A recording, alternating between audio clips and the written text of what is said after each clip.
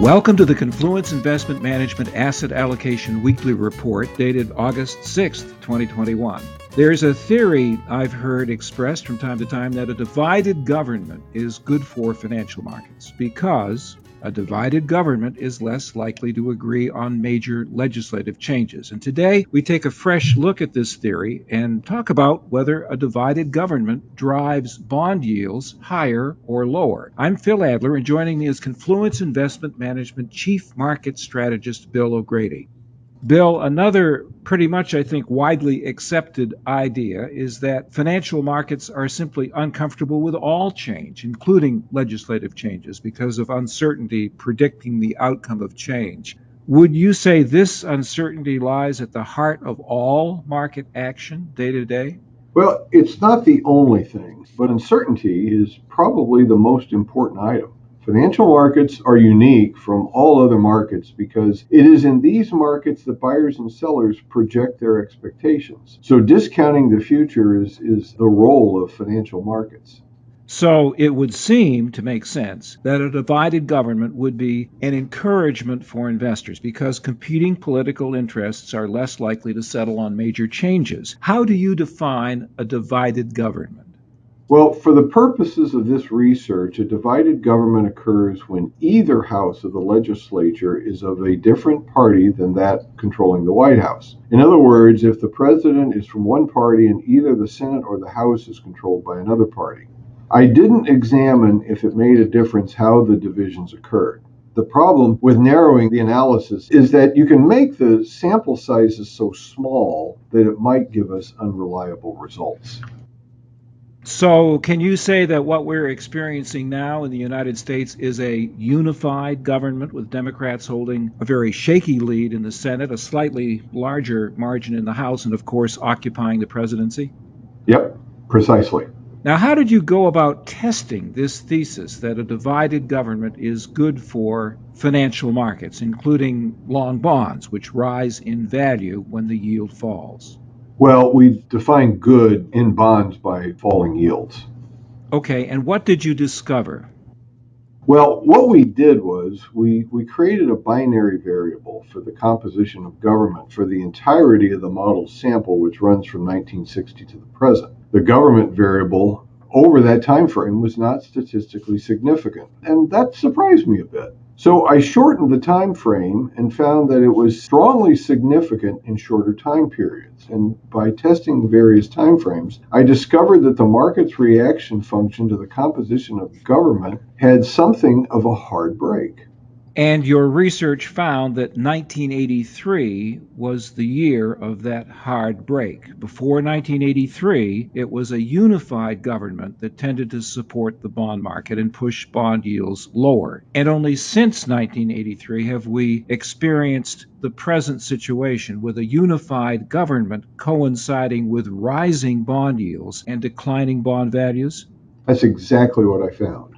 In the era from 1960 to 1982, the sign of the government variable coefficient was negative, and since the unified government was designated at 1, a unified government lowered long-term bond yields by almost 50 basis points. Now, as interesting as a side note, the deficit to GDP variable also had a negative coefficient, meaning that higher deficits were bearish for bonds. Now, after 1983, the government composition coefficient changed signs, becoming positive, meaning that unified government lifted the fair value yield by just over 30 basis points. The impact of the deficit was still statistically significant, but the influence was much less.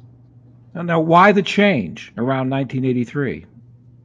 I suspect what happened was that the World War II generation had a favorable view of government. Now think about it. That cohort saw the government pull the U.S. out of the Great Depression, win World War II, put a man on the moon, and at least for a while, end the business cycle, reflected in the long 1960s expansion. So there was generally high regard for government. So unified government was one that could get legislation accomplished more easily and was seen as positive.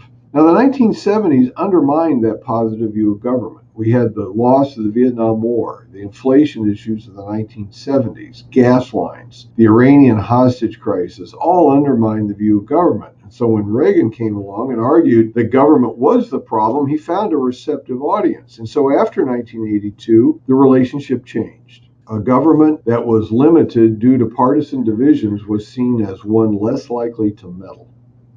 Now, Bill, during your investigation, you also found that federal deficits were bearish for bonds before 1983, but since 1983, deficits have been at least modestly bullish for bonds and have led to lower yields. How do you explain this? Well, that was a surprising development. There could be a number of reasons, but the one that probably makes the most sense was that in the early period, deficits increased the risk that the economy would overheat. Now, keep in mind, by the early 1980s, the world had shifted to a treasury dollar foreign reserve system from a gold dollar foreign reserve system. Thus, treasuries were needed by foreign nations for reserve purposes, and so deficits could be funded by money from abroad.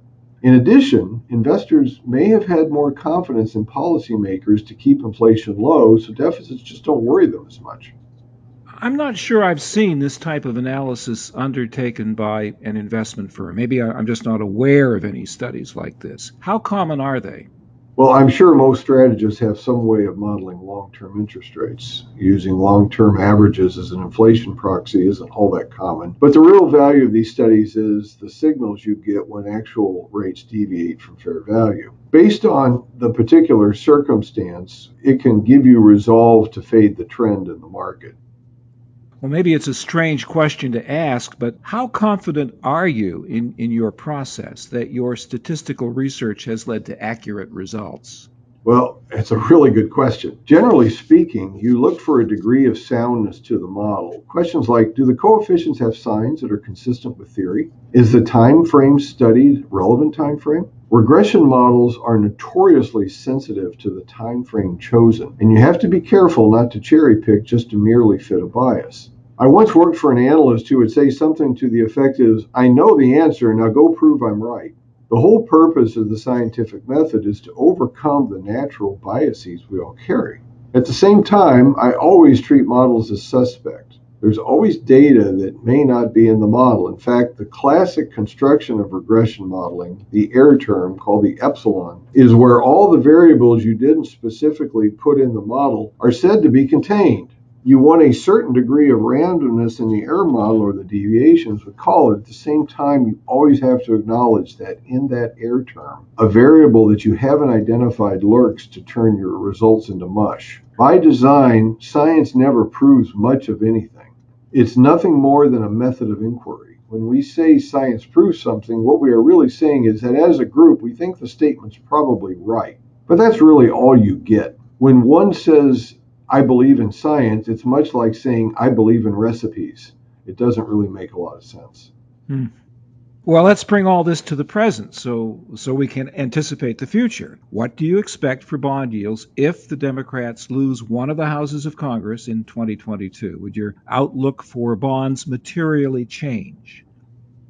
Well, if nothing else changes, it would. Now, if the market is reasonably efficient, it would probably anticipate this outcome. And so in the months prior to the election, yields would likely decline. And so you could go from a situation where the model suggested yields were too high to going toward fair value after the election.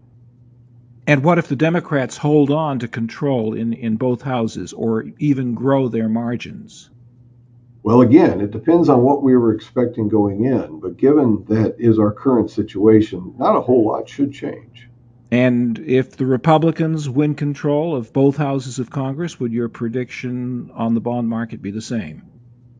Well, it would. I only looked at divided government. The degree was not taken into account.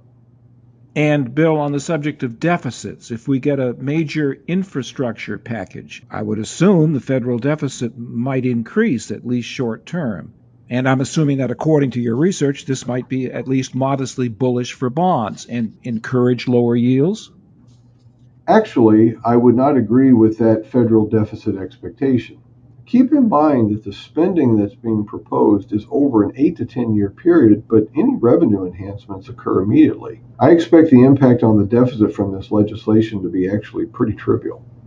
Finally, as we close, could you reiterate your present outlook on the long bond? Well, we think bond yields have overreacted to fears of weaker future growth and a policy mistake. The odds of rising yields in the coming months are elevated, in our opinion. Thank you, Bill. Our discussion today is based upon sources and data believed to be accurate and reliable. We wish to state that opinions and forward-looking statements expressed are subject to change without notice. This information does not constitute a solicitation or an offer to buy or sell any security. Our engineer is Dane Stoll. I'm Phil Adler.